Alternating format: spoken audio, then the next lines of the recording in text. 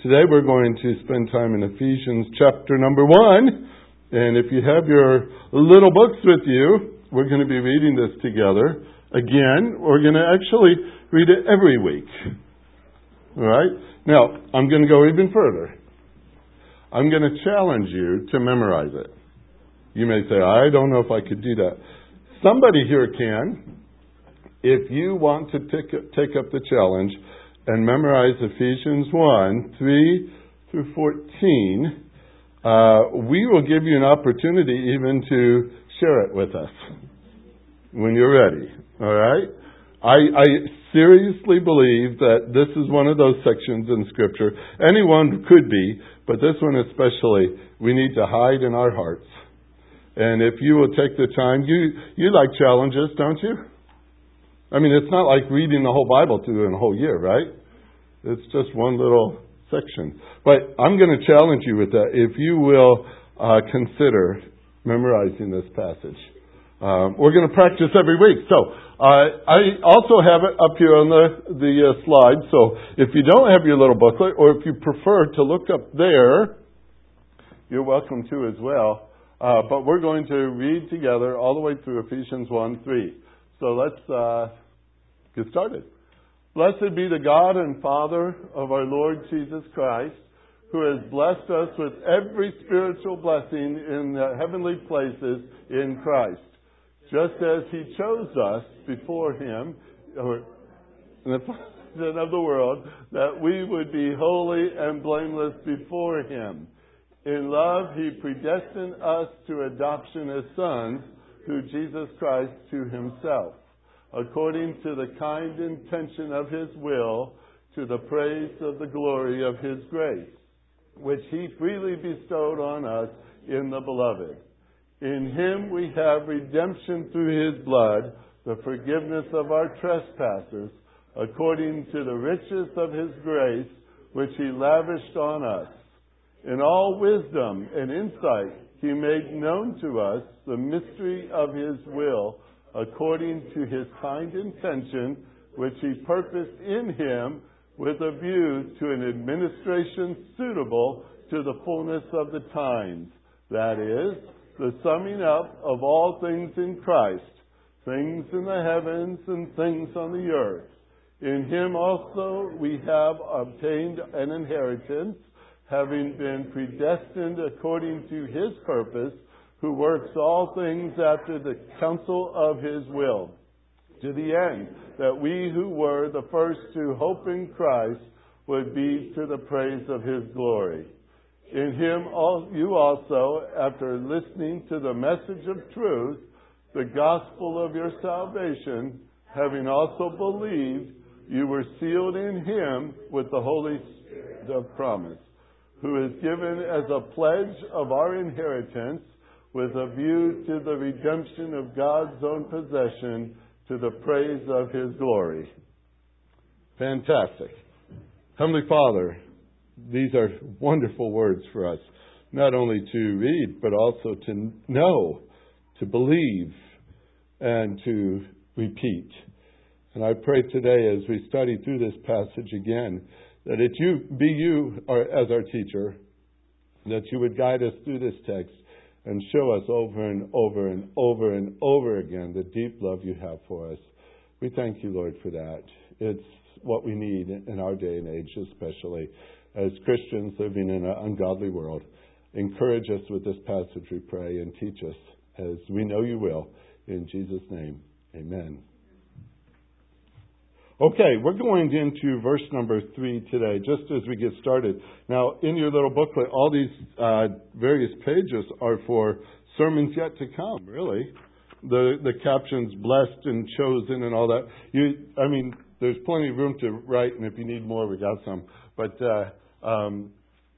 I'm still setting up some of the background information that we really, really need to understand in order to approach this passage as I would like to.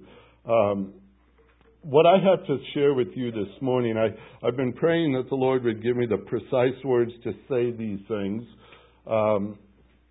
Last week I introduced our study and I gave emphasis especially to the enemy.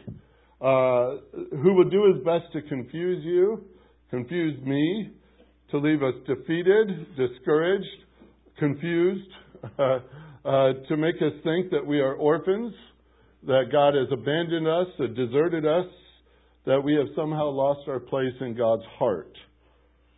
And we know that the fact is that sin is terribly destructive. It always is, always will be. And our enemy takes advantage of the fact that we have sin natures.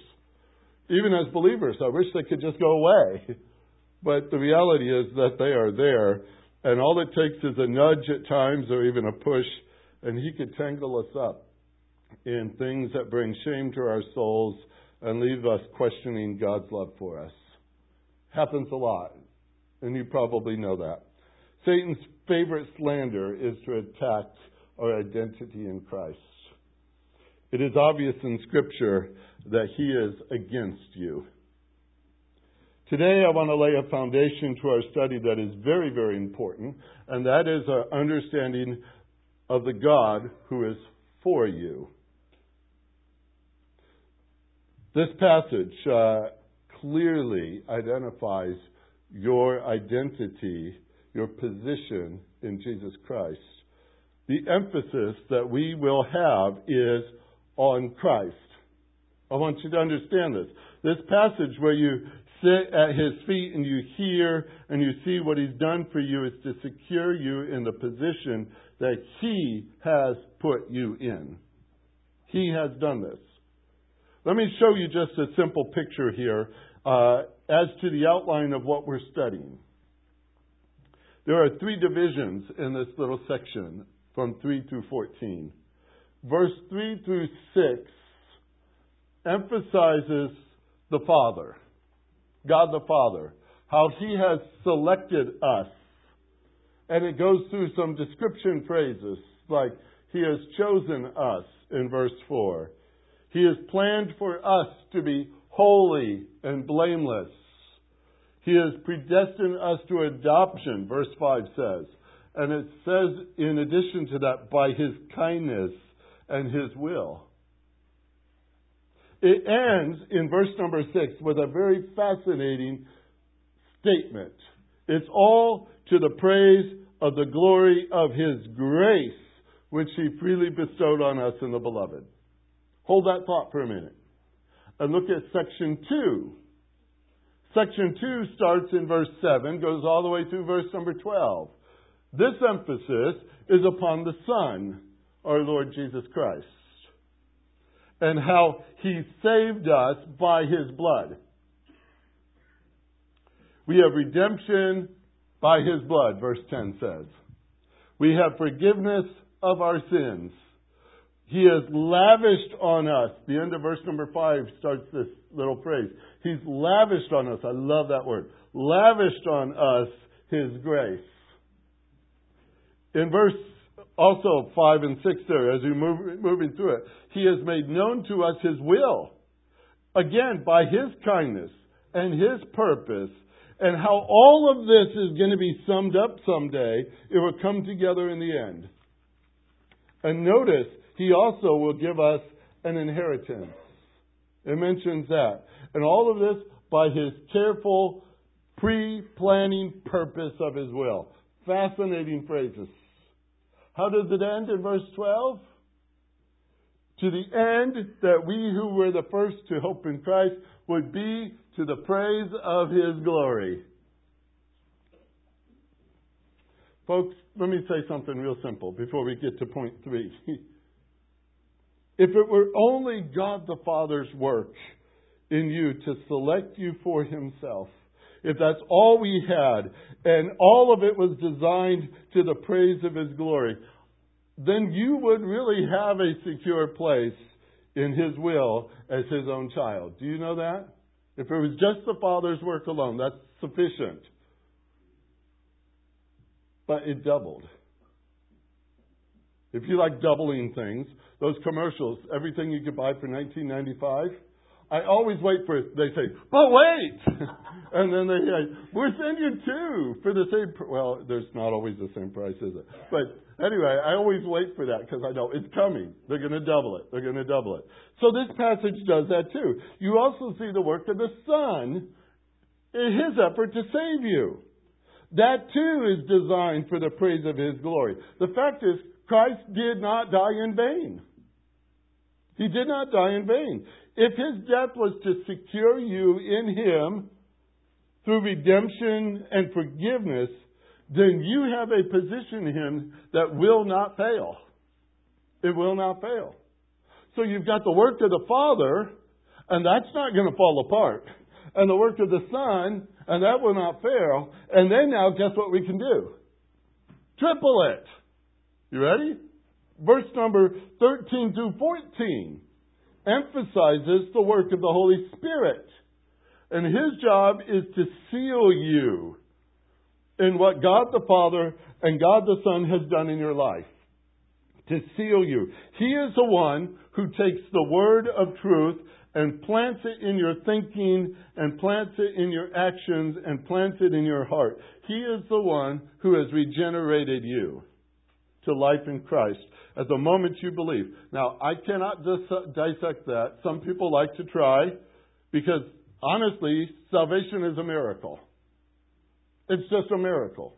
It's only what God can do. And the process of salvation, sometimes we put it in slow motion. And we say, this is how we determine which part did what and what piece came in what order. And we try to figure all that out in salvational terms. And all I can really do is stand back and say, wow, look what God has done. That's how I'm impressed with it. But there's something even more than that. Those who believe are also those who are sealed by the Holy Spirit. He's not only the one who regenerated you in the first place, but He sealed you.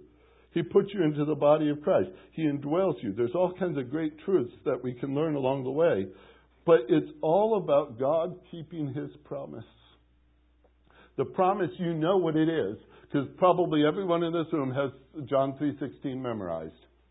The promise that goes with John 3:16 is that he who believes in Him will have everlasting life. That's not a maybe. Will have everlasting life. The Holy Spirit is the pledge of that promise that you belong to God. Guess how it ends? Verse 14. To the praise of His glory. 3 times through, it brings up that phrase. To the praise of His glory. So if you step back and look at what I just explained, you can see this. Your identity, who you are in Christ, your position is set in the work of God, the Trinity, the Father, the Son, and the Spirit. All three at work. The Father is selected, the Son saved, the Spirit sealed. That's what we're looking at here. And it all comes out to a grand outcome to the praise of His glory. To the praise of His glory. I don't want to minimize what salvation means to you or to me at all. But notice that when it's all wrapped up, it is the Lord who will get the glory for it. It is His glory. None of what He does in verses 3 through 14 is said as a potential. It's all spoken as a reality. There are no maybes. There are no hope-sos. There are no, well, we'll wait and see. There's none of that in this text. It's a powerful, powerful expression over and over and over again of what you have in front of you, your position in Christ. The point of this is simple. The enemy is strong. The enemy is effective. He works hard to wrestle our security from us. That's his attempt. He will erode your faith. He will dissolve your hope. He wants you beaten. He wants you defeated. He wants you to cling to the reminder of your sinfulness and limp your way through life. He knows that sin so easily entangles us and prevents us from running. You know what the writer of Hebrews said. chapter 12. Many of you memorized it. You've heard it before. Therefore, since we have so great a cloud of witnesses surrounding us, let us also lay aside every encumbrance and the sin which so easily entangles us. And let us run with endurance the race that is set before us, keeping or fixing our eyes on Jesus. He is the author and the perfecter of our faith, who for the joy set before him endured the cross and despising the shame and is set down at the right hand of the throne of God. That's who did this for you. I'm going to keep reading through the chapter. You want to join me? Hebrews chapter 12, because I'm going to read through many other verses to follow. I'm in verse number 3 now. You might want to see these words as we go through them, because that's not where it ends in the conversation.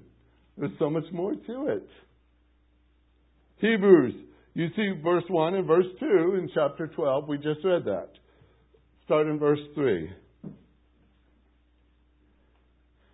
For consider him who has endured such hostility by sinners against himself, so that you will not grow weary and lose heart.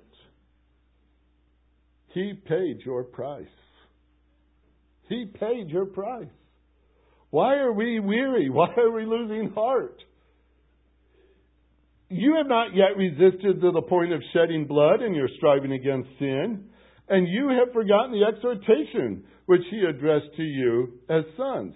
My son, do not regard lightly the discipline of the Lord, nor faint when you are reproved by him. For those whom the Lord loves, he disciplines. We always give the emphasis on disciplines because we don't like that word. Back up 3 and see the word loves. He who he loves. He who he loves. He disciplines. And he scourges every son whom he receives. It is for discipline that you endure. God deals with you as with sons. You see it? God deals with you as a son. For what son is there whom the Father does not discipline? But if you are without discipline, of which all have become partakers, then you are illegitimate children and not sons. Furthermore, we have earthly fathers to discipline us, and we respected them. Shall we not much rather be subject to the Father of spirits and live? For they disciplined us for a short time, as seemed best to them. But he disciplines us for our good. Our good. That we might share his holiness. All discipline for the moment seems not to be joyful, but sorrowful. Yet to those who have been trained by it, afterwards it yields the peaceful fruit of righteousness. What is God doing in your life? He is bringing out fruits of righteousness. He is sharing his holiness. He is dealing with you as sons because he loves you and Jesus Christ paid the price. That's an awesome section. So why do we get weary? And why do we lose heart? Our Father loves us. And the passage just says it all over. The key to it all, again, folks, is fix your eyes on Jesus. The author and perfecter of faith. King James has the finisher of faith. He's completing it. When it's done, it's him who has done it. He will complete it. He won't leave you half done. He won't leave you with parts missing. I hope you can see what this is saying. You see it in other passages too. I could take you to many of them. But one of my favorites all the time is Philippians 1 verse 6. And this is where our confidence is. Paul says, I am confident of this very thing, that he who began a good work in you will perfect it. He will bring it to the end. He will complete it. He will. You know the difference between those two verses? Jesus, the finisher of faith, the completer or the perfecter of faith in Hebrews and Philippians. that He will perfect it until the day of Christ Jesus, there's one little addition to the word. In the Greek, I love this because it says He will finish it, He will complete it, He will perfect it. And yet in the Greek, He adds a preposition before the verb, and it suddenly becomes an emphatic verb. And what that means is you almost want to yell it. You want to underline it. You want to put an exclamation point after it. It says, He will intensely finish it. In other words, you're not crossing the finish line weary and worn out and whimpering. The point is, when you step into glory, there's going to be a shout of victory, not a, oh, I'm glad I made it. You're going to see, this is what He's been doing. And the work in your life right now is part of the process of Him finishing. And someday you will see the complete project and you're going to say, praise my God. Look what He's done. Look what He's done. It goes on and on like this in Scripture. I love to go down this road. I love to talk this way. I was brought up in a place, and I've shared this with many of you before. I was brought up in a church that brought us fear every single week. We lived under an umbrella of fear. We were told that we were constantly losing our relationship with God, and we had to get that fixed every Sunday. I mean, if the pastor was looking for converts, he's got the same congregation every week coming to Christ. That looks good on notches. 25 saved again today. That's amazing. But we lived in fear. These verses were never taught us. And it struggled in my heart. It struggled there. And I didn't understand it until I saw in God's Word. God demonstrates, not demonstrated, past tense, but demonstrates even right now, it's present tense, ongoing. Always. God is demonstrating His own love toward us in that while we were yet sinners, Christ died for us. That display of God's love is every single day, all the time. And that makes a difference, folks, when we're struggling. When we are struggling. When we're saying, I don't know how I'm going to make it through this day. My sin is overwhelming me. It's bearing heavy on me. I feel like God has just written me off. He says, I'm done with you. I'm moving on. Have a good life. And when we feel that struggle, more times than not, our eyes have shifted. It's interesting about your eyes. They're designed that both of them go to the same place wherever they go. If they go opposite ways, we send you to a doctor. All right? If they go and you move your eyes this way, they go this way. Both of them, they go this way. But you cannot look at the Father and look at yourself simultaneously in the picture. It says look to Jesus. But every time we start looking to ourselves, how well does that go? Isn't that where we start to struggle? We start to feel failure. We start to say we don't measure up. We're not going to make it. We feel those kind of struggles all the time. That's why it's time for us in Ephesians 1 to lift our focus up and set it on the one who sits on the throne. Let's see what He did. Let's see what He's done. The one who loves you so much has involved every person in the Trinity to work to secure you in that love of God and to set you up for God's glory. That's what they're doing. That's amazing to me. That's amazing to me. Let me try to say it another way. We find in Scripture several places where we obviously see the Trinity at work. Now, you won't find the word Trinity in your Bible. If you're looking right now or doing a search button or something like that, you say, that word's not in there. Well, no. There's a lot of words not in there that we have used to try to explain something that really is beyond explanation. The fact that there are three persons in the Godhead and yet there's one. It's kind of a hard theological puzzle to put together because our minds don't work that way. But it's obvious, it's clear in Scripture that these three do exist and these three work together in the things that we say. Well, these are very important things. like the creation of the world. We go to the beginning. In the beginning, God created the heavens and the earth. We say, whoa, that's great. God the Father, Michelangelo with the finger and the whole thing. You see the pictures. And you say, well, that's impressive, God the Father. And then we also see in the same passage, it's the Holy Spirit that's hovering over the place, right? But by the time you get to Colossians, it says it's Jesus Christ who created everything. You go to John chapter 1, and it's Jesus Christ who created everything. And that doesn't negate the other two. That just shows you all three were at work, and look what they did. It's impressive, isn't it? When you stop and look at the nature of our world. Now you may say, well, we got problems in our world. Yeah, we do. But who created the stars and put them in order? Who put it this planet so it spins at a certain speed and you're not flung off of it? Who's the one who created plants and grass and the photosynthesis process and all the rest of it? Who's the one who created cells?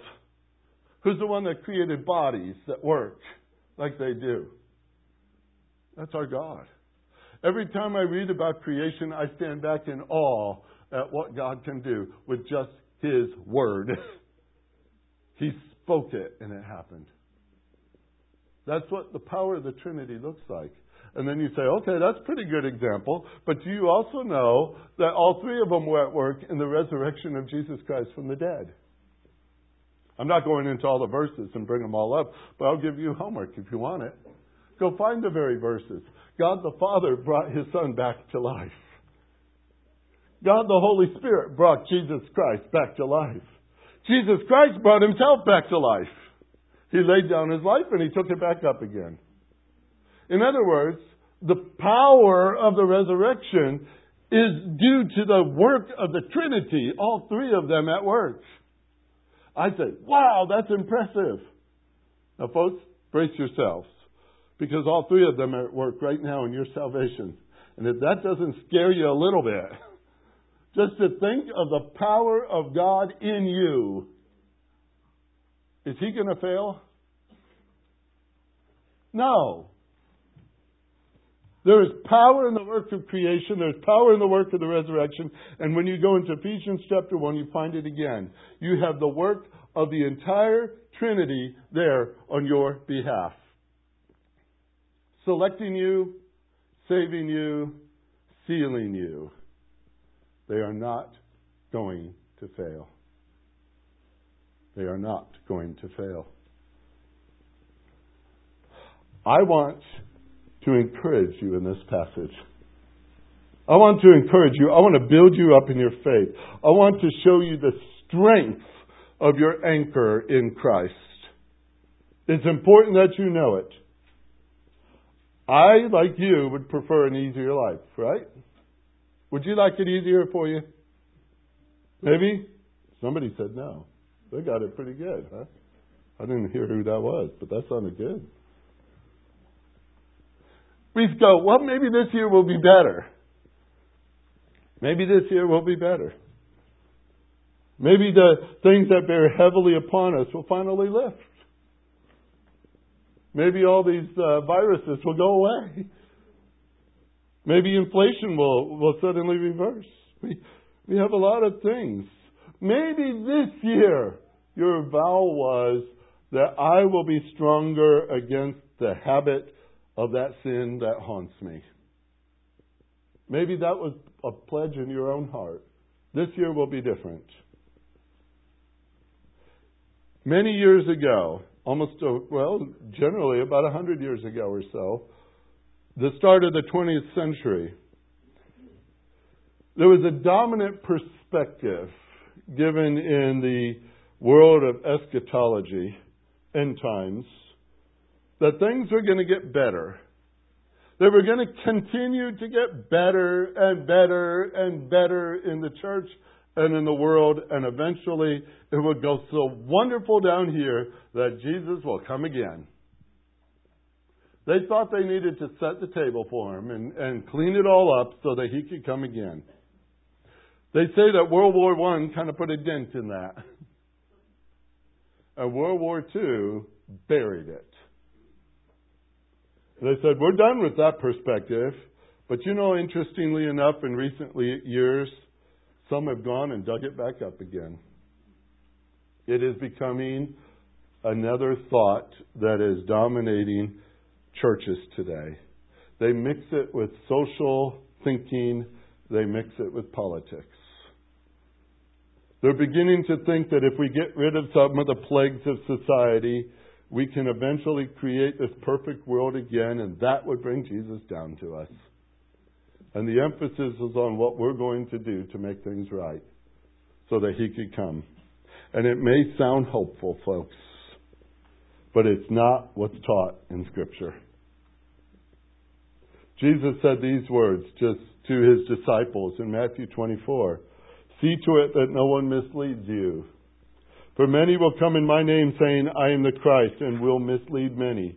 You will be hearing of wars and rumors of wars. See that you are not frightened, for these things must take place, and that is not yet the end. For nation will rise up against nation, and kingdom against kingdom, and in various places there will be famines and earthquakes. But all these things are merely the beginning of birth pangs. Then they will deliver you to tribulation, and they will kill you, and you will be hated by all nations because of my name. At that time many will fall away and will betray one another and hate one another. Many false prophets will arise and will mislead many, because lawlessness is increased. Most people's love will grow cold. Have you sensed it?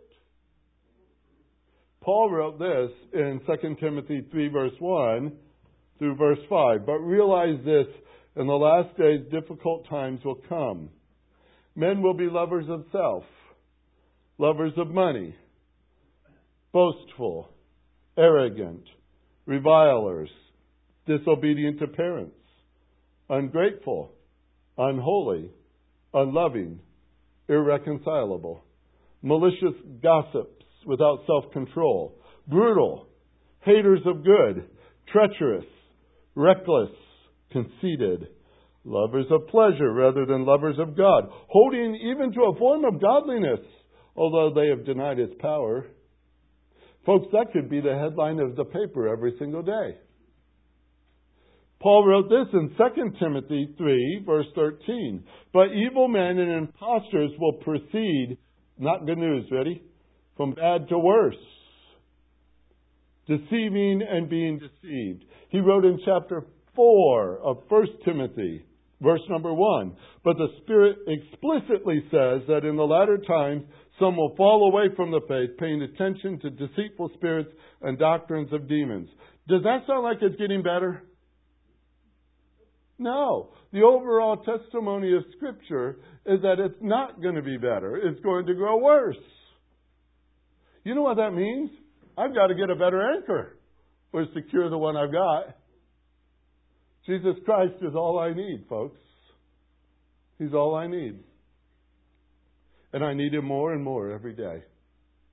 Don't be surprised. You see this in yourselves sometimes. You see it in the world we live in sometimes. The fact is, it's not easy being a Christian in this place. It is not. And add to that the attacks of the evil one to prevent us from knowing who we are and what we can do in Christ Jesus. His job is to rob you of the truth of these passages so that you don't know it. And you walk about like you're defeated and there's no hope. The last thing Satan wants on this earth is a mature believer in Jesus Christ. A mature believer in Jesus Christ. He doesn't want you to know your identity in Christ. He does not. He doesn't want you to live up to your identity in Christ. But your enemy is not stronger than the God who is for you. When Paul turns to the application section of Ephesians, go over to chapter 5 for a minute. Ephesians chapter 5. When he starts to put things into places, what we ought to do, how we're supposed to be. A couple of verses stand out here especially. In verse number 1 and 2 of chapter 5, therefore be imitators of God as beloved children, And walk in love, just as Christ also loved you and gave himself up for us, an offering and a sacrifice to God as a fragrant aroma. Those are great words, challenging words. But follow further down to verse number 8 and look at this word. Verse 8. For you were formerly darkness, but now you are light in the Lord. Underline that if you must, so you see it. Now you are light in the Lord. Walk as children of light. I love that word walk in there. You know what? That's not a suggestion. He's not saying, here's a good option for you. It's what we call in the Greek an imperative. You know what that is? It's a command. It's a command. And you know what's even better about it? You say, really? It's present tense, which means keep on walking. It's a continuous aspect. Don't stop. Don't stop. Keep on walking as children of light. That's who you are. Children of light. You live in a dark world. You are a child of light. Keep on walking that way. Keep on walking that way. Don't stop. Don't stop. Who made you that child of light? God did. It was three persons of the Trinity at work giving everything to make you who you are right now. God gave His Son for you. Jesus gave His life for you. The Holy Spirit gives Himself up as a servant in many ways. He's there to do what the Father wills and what the Son wills, to bring it all about in your heart and in your life. All of them are giving to the max, that you might be that child of light. And you say, I don't know if I can do this. Who is in you? Who made you these? You see, you are blessed. You are blessed. You are chosen. You are holy. You are blameless. These are powerful words, folks. You have been predestined. You have been adopted. You have been redeemed. You have been forgiven. You have been informed of all these things, and you have been made an heir. And if that's not enough, He also sealed you there. That's His work in your heart right now, in your life right now. According to Satan, none of these are yours. According to God, all of these are yours, and even more.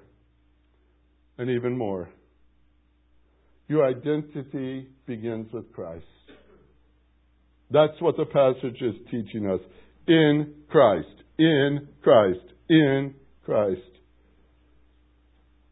The Father made it so. You've been selected by Him. The Son made it so. You've been saved by Him. The Holy Spirit made it so. You have been sealed by Him. Your identity is in Christ. Don't let the enemy steal it from you. Don't live today as if you're defeated. Don't let who you are in Christ be slandered. Is it a struggle? Yes, folks, it is a struggle. Is it hard to walk as a Christian? Yes, it's hard. It's hard. But I love the promise in Philippians. I can do all things through Christ who strengthens me. That's dependence. If you're trying to do this on your own, that's why you're frustrated. It's what God has done. So, let me ask you one more time. Would you consider memorizing the passage? Take your time to go through it. Maybe you can't get it word perfect. Try. At least read through it again this week. If you did last week, congratulations. You did your homework. Your homework for this week is to read through it again. Maybe you could read through it every day. It doesn't take but 2 or 3 minutes. Maybe you could set it someplace where you see it. Like Glue it to the refrigerator. All right? Put it on your bathroom mirror.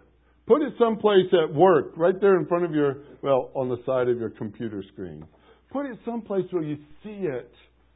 Go over it again and again. And halfway through, somewhere stop and say, thank you, Father. And then another section after you do that, say, thank you, Jesus, my Savior. And when you get to the end, say, thank you, Holy Spirit, for bringing this all together. Give Him praise, because after all, that's what it does at the end of every section. To the praise of the glory of His grace. Can we do that? Can we do that? How that is going to build our souls and help us to stand in such an evil day as today. Do this. I encourage you, because I want to be convinced as you want to be convinced that He indeed has blessed us with every spiritual blessing in the heavenly places in Christ Jesus. That's what I'm looking forward to. Next week we're going to talk about what it means to be blessed. If you haven't figured it out yet, we're going to have to talk through it again. But we're going to talk about being blessed next week. Heavenly Father, what good words you set before us. What a great thing it is to know that our God is for us. And all that you have done has been to bring us to yourselves, that we might be to the glory of our God. We are given a lot in Scripture for us to be mindful of, for us to be thinking of, that we're supposed to be living by.